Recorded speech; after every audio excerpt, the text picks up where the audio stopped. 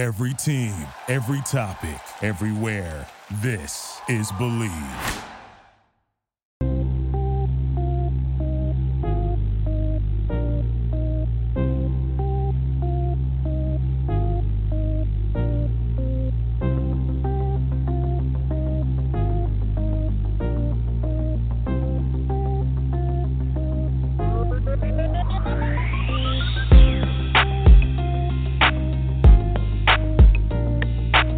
Good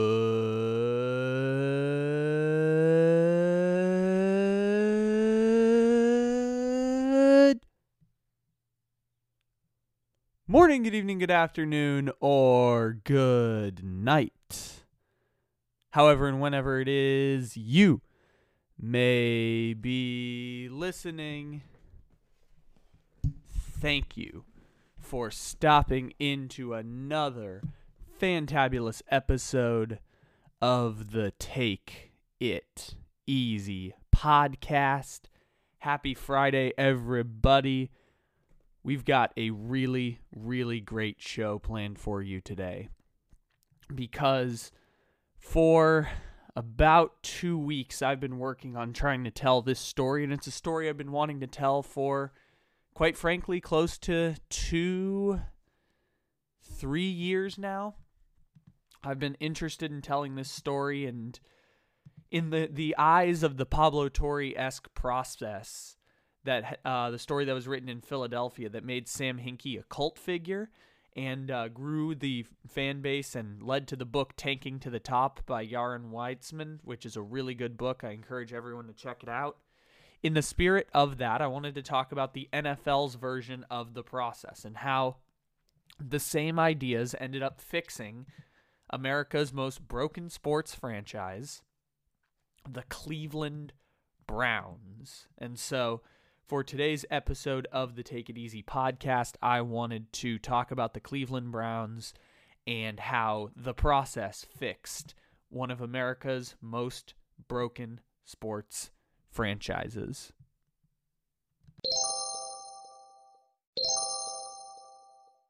In every NFL record book, Sashi Brown will go down as the worst general manager in the history of the NFL.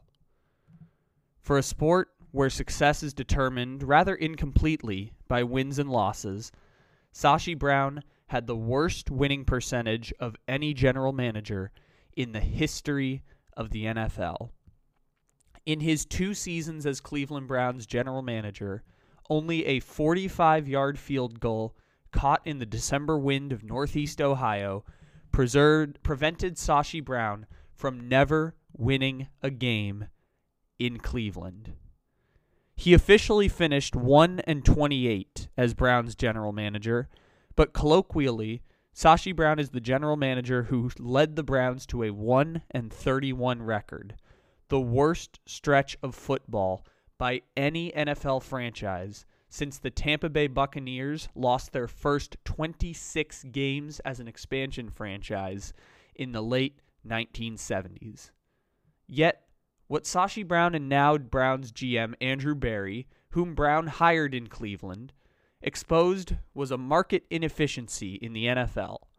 That while football itself is a finite game with defined rules, agreed objectives, and clear winners and losers, the NFL is an infinite game. There is no winning at being a GM or an NFL head coach.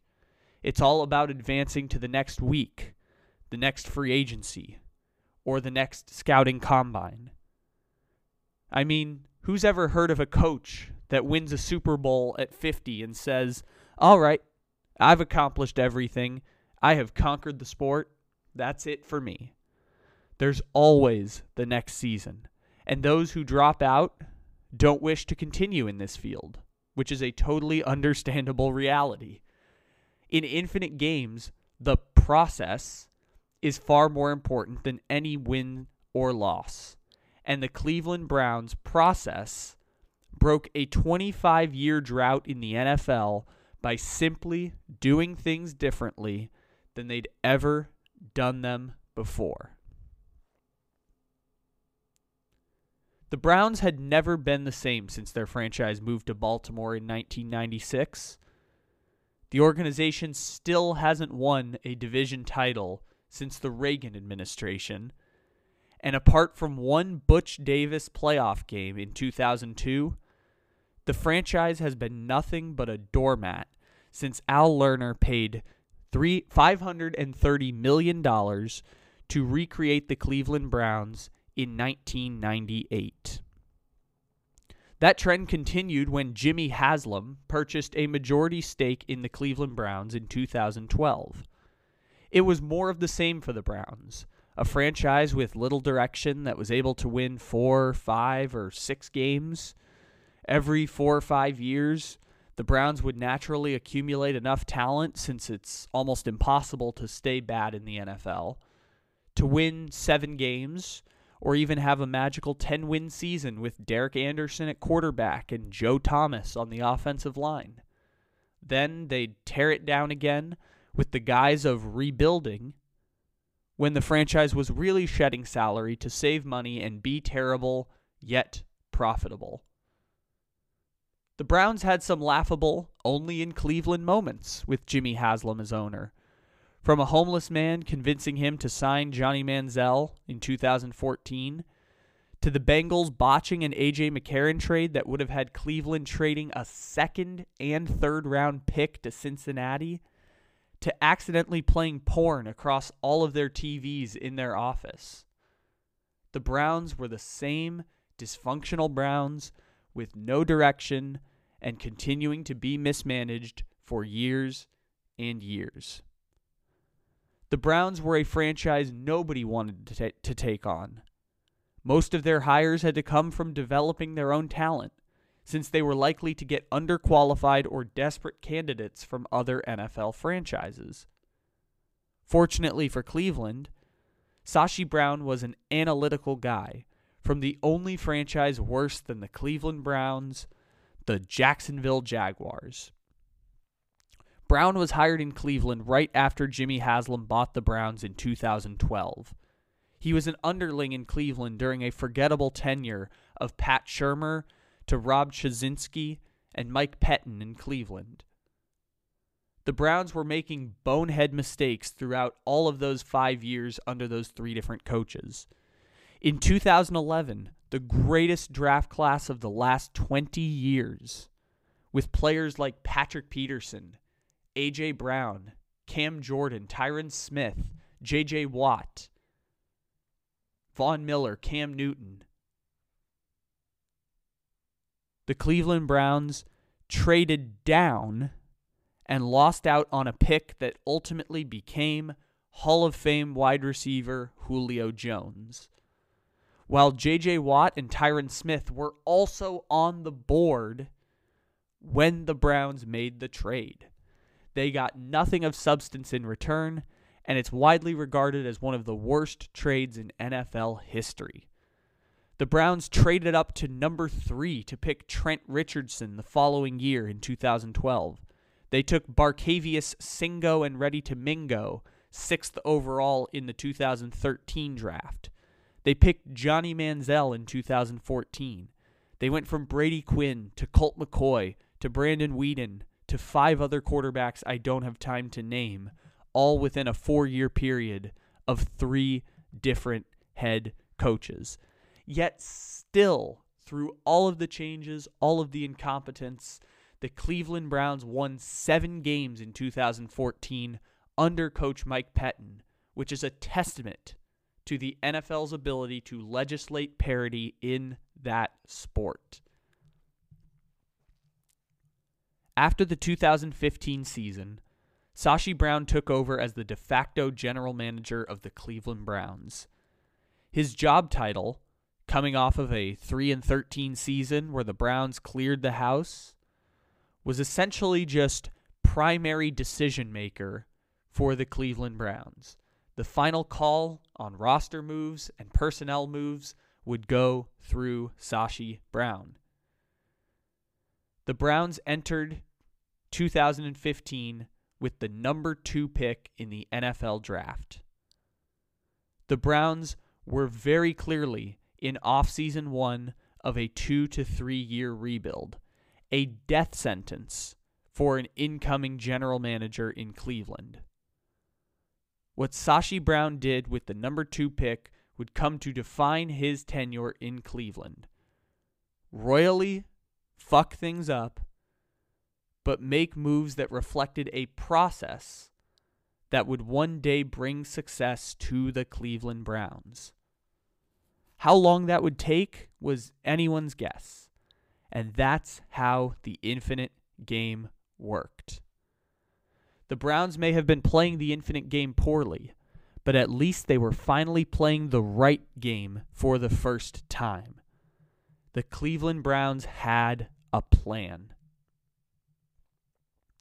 Being years away from competitive football, Sashi Brown decided to defer his draft picks to future seasons. And he had the biggest asset in the world to try and start that rebuild. The number 2 pick in the NFL draft. In a draft where just weeks earlier, the Cleveland Browns watched the Tennessee Titans trade the number 1 pick in the draft to the Los Angeles Rams in exchange for 5 picks that would end up becoming Jonnu Smith, Derrick Henry, Jack Conklin, and another guy who didn't end up really working out. But still, those names end up being a huge victory for the Titans. So with knowledge that the Rams were trading up to get Jared Goff, the Browns now controlled the draft board. Cleveland traded down to number 8 with the Philadelphia Eagles. In exchange, they got the 8 pick along with an extra 1st, 2nd, 3rd, and 4th round draft pick across the next 2 seasons. Then Sashi Brown traded down again, this time from pick 8 to pick 15 with the Tennessee Titans, who just had those picks after trading with the Rams. The Titans got Jack Conklin, and the Eagles got Carson Wentz. Cleveland ended up with Corey Coleman, whom they would cut in 2018 after he went apeshit live on the HBO program Hard Knocks, which emphatically, looking back, not great. Although it does look a little better in hindsight given that Carson Wentz's struggles, the fact he just got traded to the Colts, and the fact that, ironically, Jack Conklin, after 4 years, signed as a free agent with the Cleveland Browns. And he's now the star right tackle in Cleveland. So they got to right that wrong many years later when they were ready to compete. The Browns acquired 5 additional draft picks for that one number 2 pick. In exchange for moving from 2 to 15, the Cleveland Browns netted a 1st-round pick from the Eagles, a 2nd-round pick from the Eagles, a 3rd-round pick from the Eagles, a 3rd-round pick from the Titans, and a 4th-round pick from the Philadelphia Eagles, which is really important to remember. According to the Sam Hinkie School of Analytical Thought, nobody is smarter at drafting than anyone else in this sport. Basketball, football, whatever it may be. Everyone has their share of busts. Lots of bad organizations luck their way into Hall of Fame players. The Bills got lucky in landing Josh Allen at pick 7, but they also traded the pick that became Patrick Mahomes 1 year earlier. Hell, the Cleveland Browns drafted Joe Thomas in 2003. He never played a single playoff game, and he'll be a first ballot Hall of Famer. If the NFL draft is like a game of darts and everyone is working with the same skill level, then your best chance of winning the game is to throw as many darts at the board as possible. Accumulate as many chances as possible is an effective strategy for rebuilding a young core through the NFL draft, which also, with the rookie wage scale, changes the way that you can build a roster under the same salary cap of everyone else. Some of them may bust, but you might find some diamonds in the rough. Sashi Brown and Jimmy Haslam were embarking on their own version of the Sam Hinkie process, and they already started by turning the number 2 pick, a great chance of scoring a bullseye on one throw, into 6 different darts, and trying to hit the bullseye or a triple 20, since that's the most valuable point in darts, 6 different tries instead of this one really good try. The Browns walked away with 14 draft picks in the 2016 NFL Draft. That's the most draft picks by any NFL team in a single draft in the 21st century.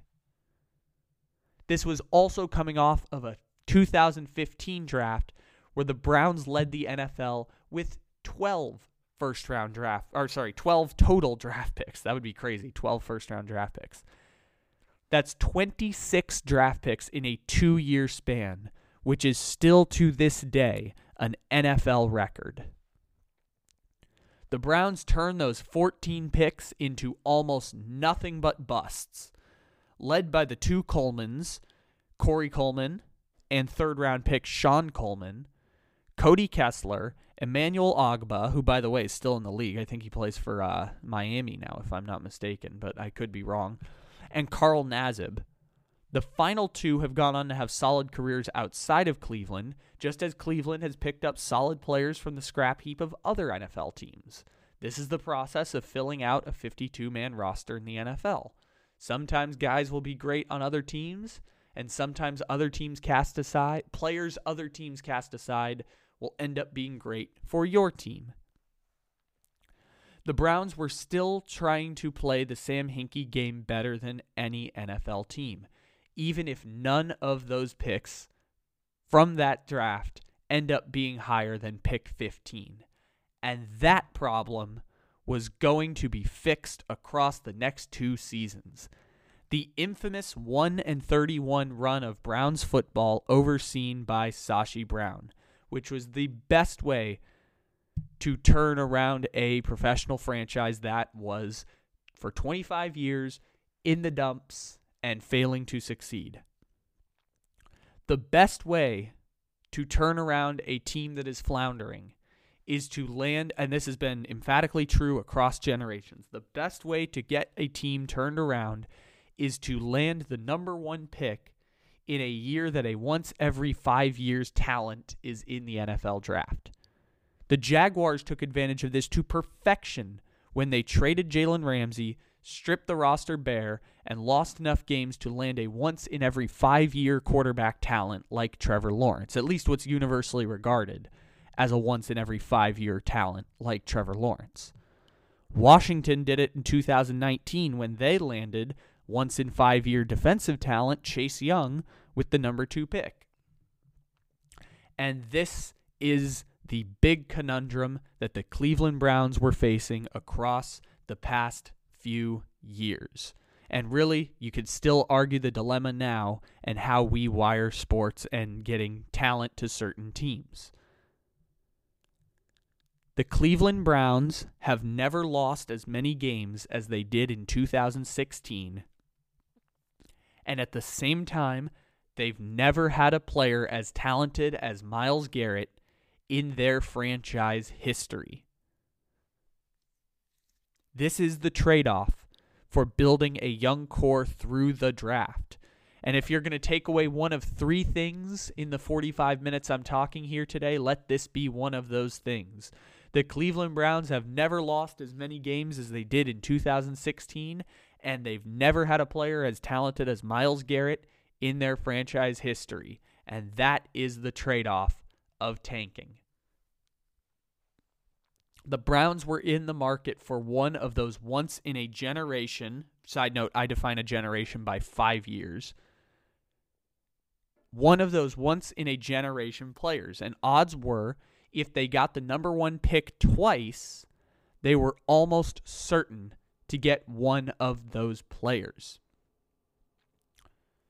So, as we mentioned before, the Browns went 1-15 in 2016, and they entered the 2017 NFL Draft with 10 draft picks, one of those set to be Myles Garrett.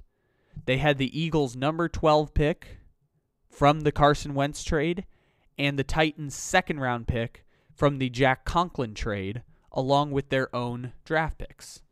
So what did the Cleveland Browns do? they traded down for even more hits on the board. The Texans were looking to get a QB in the 2017 draft. After Patrick Mahomes was picked at number 10, the Texans knew they had to make a move. And so once the Saints drafted Marshawn Lattimore, the Texans parted with their number 25 pick and their first-round pick in the 2018 draft to go up to number 12 and select Deshaun Watson. The Cleveland Browns used that number 25 pick to select Jabril Peppers, then trade back up into the first round and pick David Njoku with the 28th pick in the draft. After doing business with the Texans for Watson, the Browns then engaged with the Texans again, who were desperate to offload Brock Osweiler's contract of 3 years and roughly $45 to $54 million. They attached their 2018 second-round pick to Osweiler's contract and sent him to Cleveland for a conditional 7th-round pick. The Browns used cap space they weren't going to spend as an asset, basically buying a valuable draft pick for $45 million. And the Browns drafted some busts and some late-round picks who end up having success on other teams, etc. But Sashi spent his bonus pick from the Titans at pick number 52 to draft the most peculiar pick of the entire rebuild. Quarterback DeShone Kizer from Notre Dame. What Sashi Brown did to DeShone Kizer's career is one of the downsides of these long process-style rebuilds. It's a moral conundrum in sports, especially in a sport where players can genuinely be hurt, and the career spans of the players are so short in the NFL. Brown took Kizer as a flyer, a bonus hit on the board where, if Kizer got lucky, the Browns might have a solid quarterback for the future. The Browns rolled out Robert Griffin III in 2016, and they didn't have a quarterback besides third-rounder Cody Kessler on the roster next year. That was about to be changed with Brock Osweiler, but Brock Osweiler never even made it through training camp for the Cleveland Browns. Kizer was drafted and given a 15-week sink-or-swim chance in the NFL, with a roster where their 3 best players were all rookies and had never played a game in the NFL. DeShone Kizer went 0-15 as Browns quarterback. Myles Garrett only played 9 games in a season where their best player was Duke Johnson. They had signed no free agents, kept no holdovers from the Mike Pettin regime other than Joe Thomas. The Browns were a team of 3rd and 4th round picks who were either rejects from other teams, soon to be on other teams, or soon to be out of the NFL altogether. It was the closest thing to a minor league football team that has ever existed. And the Cleveland Browns went 0-16, just the second 0-16 team in the history of the NFL. Sashi Brown was fired, but head coach Hugh Jackson got to stay for half of next season and most of the memorable Hard Knocks in NFL history. The Cleveland Browns were a laughingstock, and the process needed more time. John Dorsey, the fired general manager of the Kansas City Chiefs, came to reset everything to order, and I do order in air quotes, in Cleveland, which meant changing the process in Cleveland. But the good news for John Dorsey and company, Sashi Brown's process had left them with a treasure chest of assets for the 2018 NFL Draft. Remember when the Houston Texans got superstar Deshaun Watson? Watson ended up tearing his ACL in October of his rookie season. The Texans bottomed out. They went 4-12 in 2017, and their first-round pick turned into the number 4 pick in the NFL draft. Remember that Brock Osweiler pick?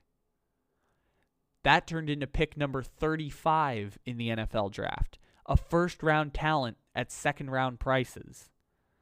And the Browns also had the number 1 pick and number 33 pick for all of their losing across the last 2 seasons. The Browns, if they hit right, could draft franchise-changing players at multiple positions if they hit right on some of those picks. Sashi Brown's losing and careful trading came together with John Dorsey's excellent ability to locate talent and make draft selections to create the draft class that would change the Cleveland Browns forever. Pick number 1, Baker Mayfield, quarterback. Pick number 4, Denzel Ward, cornerback. Pick number 33, Austin Corbett. Corbett, hop in the jet. Sorry, I had to do that. But anyway, so he now plays for the Rams, but still, solid NFL player, now in year 5. Number 35 pick, Nick Chubb, running back. An all-pro corner, a 1,500-yard running back, and a franchise quarterback end up turning around the Cleveland Browns' fortunes immediately. With all of that available cap space that Sashi Brown had notoriously kept free across the past 2 years, the Browns swindled the Miami Dolphins out of Jarvis Landry, who would go on to make 2 Pro Bowls in 3 years with the Cleveland Browns. They gave up a 4th-round pick to get Jarvis Landry. The Cleveland Browns in their first year with this new team went 7-8-1 in the dysfunctional Hard Knocks 2018 season. When they got to the NFL draft, the Cleveland Browns traded their number 17 pick and Jabril Peppers, who, remember, they acquired from the Deshaun Watson trade, to the New York Giants for Odell Beckham Jr. The Browns were the leading pick to make the Super Bowl in Vegas going into 2019. They hired Freddie Kitchens as their new head coach, and in true Cleveland Browns fashion, everything went to shit. The Browns finished 6-10. Myles Garrett hit Mason Rudolph with his own helmet. Freddie Kitchens was fired, and it was every Browns team before. All their worst nightmares and laughingstocks coming back to the surface, except this time around, it wasn't the end for the Cleveland Browns. In fact, it was the beginning of something new for Cleveland. And it started with the owner who had earned a reputation as the kook that was ruining the Cleveland Browns. This is where our story takes a detour 2 hours southwest, to Columbus, Ohio. While the Cleveland Browns were enduring losing season after losing season, the Major League Soccer's Columbus Crew were fighting off a relocation to Austin, Texas, which in hindsight, given the booming economy around Austin, Texas, might have been a good idea for the MLS. The economy of Columbus is built on Ohio State University, and Ohio State is their NFL and NBA teams. In the downtown, they do have this MLS team and an NHL team, the Columbus Blue Jackets, who most people forget even play in the same city as Ohio State University. But when the MLS was fighting to move their team, the city of Columbus fought back. They demanded the team sell to another owner who would be willing to invest in a new MLS stadium for the Columbus Crew. And that owner ended up being none other than Jimmy Haslam. So just a little backstory on Haslam here. Haslam married into a business of trucking stops and gas pumps that, across 4 decades, he helped turn into a multi-billion-dollar company that would later sell to Marathon. Haslam has no ties to the Cleveland area or Ohio, but the Browns were the only team he had a chance of purchasing and entering the elusive NFL circles, the ultimate boys club of all boys clubs. Why he was interested in keeping the Crew in Columbus is really interesting, but we don't really know. Haslam was a very hands-off owner with the Columbus Crew, while trying to stay involved in the process of the Cleveland Browns. Haslam lived in Cleveland, and also lived back and forth between his hometown and college town of Knoxville, Tennessee, home of the University of Tennessee Volunteers. Haslam basically told his soccer people, I'm going to help you stay in Columbus, but you do you. And then, 2 years into Haslam's ownership of the Columbus Crew, something unbelievable ended up happening. As Freddie Kitchens and John Dorsey were getting the can in Cleveland, the Columbus Crew started winning, and winning a lot. But then the COVID-19 pandemic happened and the season was put on pause. When MLS restarted, the Crew came back and did very well in the MLS is Back tournament. They qualified for the expanded playoffs as the 3rd seed in the Eastern Conference. They beat New York FC in the first round, while the 1 and 2 seeds, Philadelphia Union and the defending champions Toronto FC, lost by first-round upsets. The Columbus Crew got to play new expansion franchise Nashville in the second round, and they won their matchup. Then they got to the finals of the Eastern Conference, playing against 8-seed New England, and advanced to the MLS Cup Finals. They were underdogs against 2-time champion Seattle Sounders, and the Columbus Crew beat the shit out of Seattle 3-0. In just their second season under Jimmy Haslam, the Columbus Crew were MLS champions.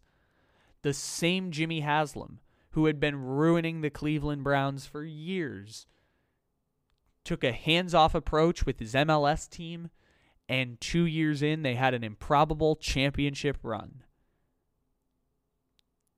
And 2 months later, that same success would be replicated in Cleveland. The Browns under Kevin Stefanski went 11-5 last season, breaking an 18-year playoff drought in Cleveland.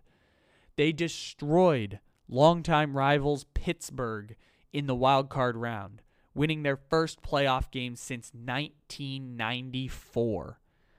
They were one Chad Henne 3rd and 11 away from beating the Chiefs in the final 8 divisional round, putting them 1 game away from the Super Bowl. The Cleveland Browns have a great team again, and the core of that Browns team came from the Sashi Brown draft picks, from litigious losing, and new GM Andrew Berry, who replaced John Dorsey after just 1 year of the old process, was behind Sashi Brown during those rebuilding seasons from 2016 to 2017, and now he gets the credit for polishing off the team in just his first season. And now, the sky is the limit for the Cleveland Browns. You heard Walter Mitchell say he thinks Cleveland is the second best team in the AFC. There are no longer talks of a team stuck in the mud. The Browns' long nightmare is a thing of the past. They started playing the right game, got better along the way as they learned more about what this process was going to look like, and now they want to make the final push from relevancy to elite status. The Sashi Brown rebuild took a lot of winding turns, and it involved more losing and bad draft picks than anyone in NFL history. But there is no doubt that the Cleveland Browns are better off for it. They won a playoff game for the first time in 26 years. The thing about the infinite game is that we can't put a time frame on these things. For the Browns, it took a half decade to turn a corner, to get back to some semblance of relevancy in the NFL's elite. They are all about advancing in a game where others above us drop out, get fired, or choose to not continue the game. The Browns kept advancing across a half decade through 5 head coaches, 3 GMs, too many mistakes for me to count in this story. Yet here they are, ready to unleash a really fun, really good team upon the NFL. Ladies and gentlemen, thank you for stopping into the Take It Easy podcast. Episodes are every single day, Monday through Friday, as well as Wired Up on Sundays. Thank you for stopping in all throughout the week. It is so appreciative. And this was a really fun story that I hope y'all got to enjoy along with me. So, with that being said, everybody, take it easy. We'll talk to you again on Sunday for Wired Up episode 77. Thank you for listening to Believe. You can show support to your host by subscribing to the show and giving us a 5-star rating on your preferred platform. Check us out at Believe.com and search for BLEAV on YouTube.